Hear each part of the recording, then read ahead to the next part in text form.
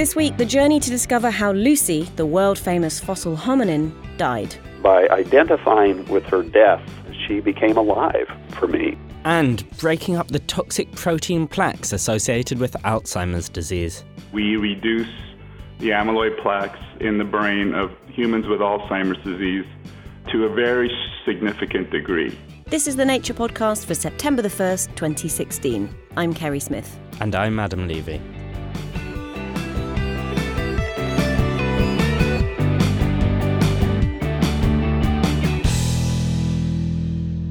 We have a slightly abbreviated show for you this week as we squeeze the last drops out of the summer here in London. We've prepared 2 segments of freshly cut science and a sprinkling of research highlights to tide you over until next week. Let's jump straight in. Here's Adam with a story of a famous fossil and an ancient accident. Lucy might well be the world's most famous fossil. This 1-metre-tall hominin was discovered in 1974 near a village called Hadar in Ethiopia. She's from the species Australopithecus, a relative of humans. She's helped scientists figure out how our lineage came to walk upright and raise questions about whether our ancestors spent time in the branches of trees. Now, a team led by John Kappelman has been looking at the bones again using modern scanning techniques to see what more insights they could glean about Lucy's life. But what more could there be to discover about a fossil that's been meticulously studied for over 40 years? Our main interest in this was really trying to do things that had not been done before. So, for example, when Lucy was discovered, CT scanning, CAT scanning, had only just been invented. So when Lucy came stateside for an exhibit that was hosted by the Ethiopian government, we thought it was a great opportunity then to do the CT scanning that had never been done on her before, so that we could investigate some new questions about her bones. What were the questions you were expecting to answer, and what did you actually answer? By doing studies of the internal architecture of Lucy's skeleton, we thought we could get a pretty good idea, at least a better idea than what we'd had before, of how she actually used her body during her lifetime. And it was in the course of those investigations that we started looking in more detail, and had to, really, at the way the bones were broken. But in looking at those fractures, they seemed to us to be formed in a different kind of a way, that we found close matches between a subset of the fractures and what we see in clinical cases. We don't think these occurred by just fossilization process. We think these happen during life. So what exactly do you think might have happened then? So when we had identified these particular fractures, I went in to see one of the local orthopedic surgeons here in Austin, Stephen Pierce, and I took the proximal humerus, so this is the right shoulder of the upper arm bone, in to show him. He knew it was some old bone. I didn't tell him anything else about who it was, what it was, and I just said, "What is this?" And he said, "Oh, that's a 4-part proximal humerus fracture. I see these all the time." These are very close match to injuries suffered when a person suffers a fall from considerable height. What does that tell us about how Lucy died and how she lived? Bones can break for lots of different kinds of reasons and by lots of different sorts of mechanisms. But the most interesting fracture, I think, for us are the fractures at her shoulders. That these are fractures seen in modern patients today when someone falls and they reach their arms out, and it impacts the components of the shoulder against one another.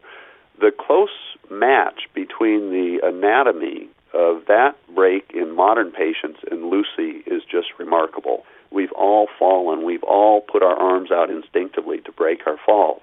Luckily for most of us, it hasn't killed us. And what that suggests, which really brings us into sharp focus, I think, is that we think that Lucy was conscious when she hit. What does that suggest to you about where she was falling from and what was she doing there in the first place? The area that she was found at Hadar is out on the floodplain. So we're not talking high mountains with cliffs or anything. And what we know is that there were trees at Hadar. One of the problems, if you think about just day-to-day life in these settings, is trying to stay away from carnivores. And small individuals like Lucy may have found security in the trees at night in the same way that chimpanzees do. So poor Lucy, she was probably trying to sleep or escape predators in a tree, and then she fell out. Does imagining Lucy's demise change how you engage with her? You know, it really has, and in a very unusual and unanticipated way. So when I think about these injuries, that gives us an idea that she was conscious when we hit. So for one brief second, we're able to transport ourselves across time and space, back across 3.2 million years, literally put ourselves in Lucy's place and be able to experience what she was experiencing as she reached out her arms in an attempt to break this fall. When I had a better idea about how she died, those bones became an individual to me. And I just had this feeling of empathy for her in a way that I've never felt that empathy for any of the other fossils that I've worked with.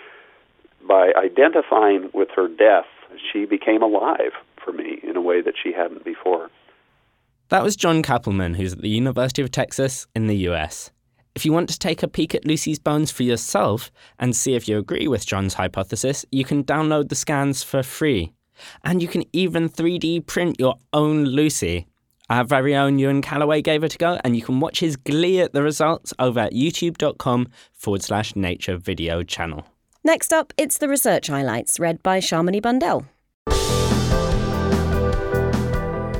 If being rare makes something more valuable, then the mineral tisterite should be priceless. It's just been found in rocks from Earth for the first time.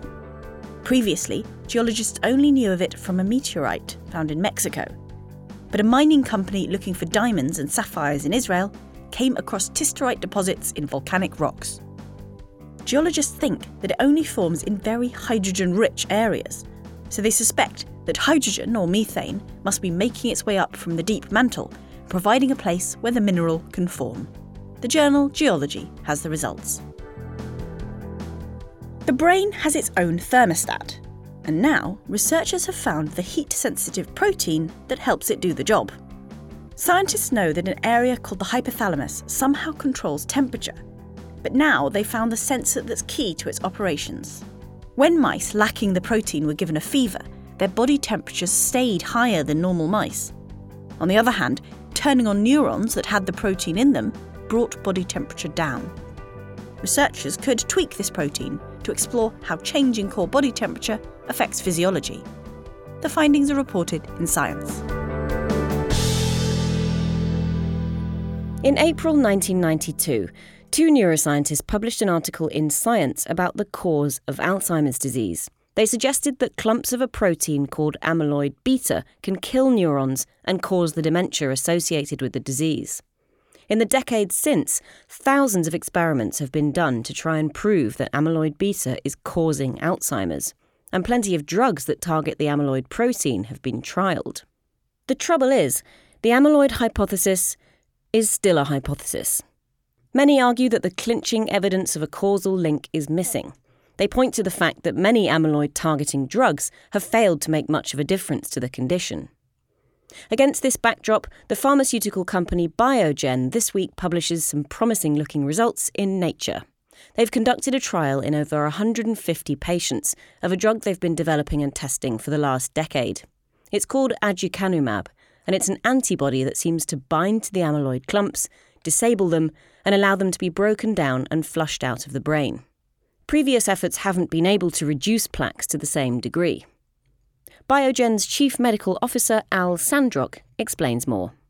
The drug that we're working on, called aducanumab, targets the amyloid protein, particularly the form of the protein that we think is more toxic, which is the protein in the plaques, the so-called amyloid plaques in the brain that you can see, which we think are responsible for the toxicity.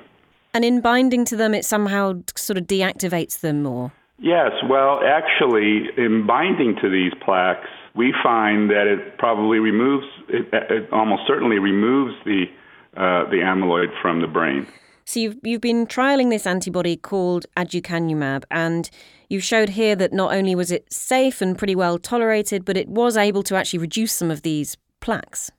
Yeah, the main finding in the paper is that we reduce the amyloid plaques in the brain of humans with Alzheimer's disease to a very significant degree, so that in the highest dose group, we remove probably the majority of the amyloid that's in the brain.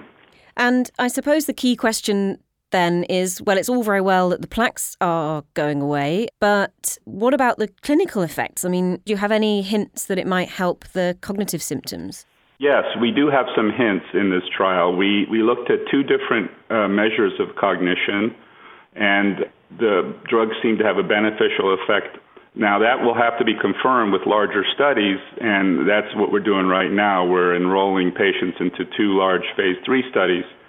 If those phase 3 studies confirm what we think we see with this study, then I think finally we will have treatments for patients that can modify the course of the disease.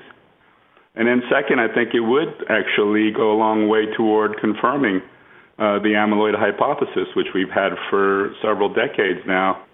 So how does it feel then after 10 years of work with this drug, showing some promising effects on the cognitive symptoms of the disorder? I mean, what's that like for you guys as a team to be working on something like this? We were very, very excited when we first saw the results. We were excited when we saw the results in the animals because we knew we had a drug that would target the amyloid. We believed the amyloid hypothesis needed to be either confirmed or rejected. We happen to believe it's correct, but of course, as scientists, we have to prove it. We have to be skeptical of the hypothesis until we prove it in some ways.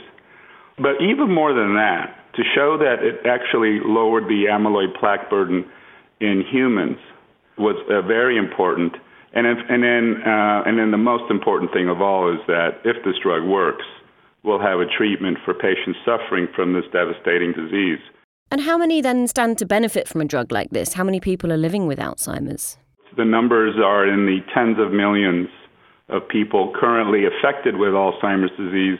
It's a very common disease, as you know, and it's increasing in prevalence with the aging population. So it's a public health problem, and we would love to be able to find a solution for it. But how far away? I mean, in the scheme of things, it takes a while, doesn't it, to develop any drug? Yeah, it takes too long, actually. Well, we're in the last stages now. We're in phase 3. We're carefully selecting the patients, making sure that they're in the early stages of the disease, that they actually have amyloid in the brain, and that's taking us a little bit of time. But hopefully in a few years, we'll have the results of the phase 3 trial, and we'll know whether or not the amyloid hypothesis is correct. So let's imagine that an antibody drug makes its way to the clinic. Before you've given the drug, you might have a brain scan to see if there's any amyloid there, and then have your genome sequenced to assess your genetic risk. Or it might go the opposite. It might be that everybody gets genotyped after a certain age, and if you have that a certain genetic makeup, your risk of Alzheimer's disease may be higher. Then those people might get scanned or looked for amyloid in some other way using a biomarker. And then if you have the amyloid, I see people starting treatment very, very early. And some people are now even talking about treating even before symptoms. Al Sandrock from pharmaceutical company Biogen in Cambridge, Massachusetts. And Al imagines that if the drug makes it to the clinic, patients would receive a monthly injection as they did in the trial, and when the amyloid plaques are gone, a reduced dose to keep them at bay. The results of the trial are at nature.com/nature, as is a news and views. We'll be back to normal with a full-length show next week. In the meantime, check out all the latest news and research over at nature.com/news, and for full access to the research papers mentioned in the show, you can subscribe to the journal. Think of it as a back-to-school present to yourself. Meanwhile, we're off to buy some new notebooks, shine our shoes, and sharpen our pencils.